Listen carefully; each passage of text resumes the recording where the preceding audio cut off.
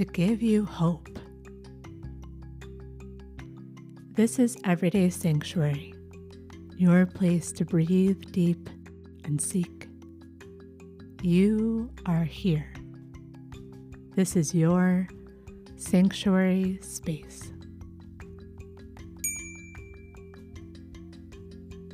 This is to give you hope. You are changing. You are healing. Put on the new self, which is being renewed in knowledge in the image of its creator. God longs for good for us, for peace, not war, for well-being, not ill will, for purpose, not desolation. Today, I have purpose. For I know the thoughts that I think towards you, thoughts of peace and not of evil, to give you hope and a future. Let's breathe deep and enjoy 2 minutes of inhale and exhale. Our focus words today are: today, I have purpose. Today, I have purpose.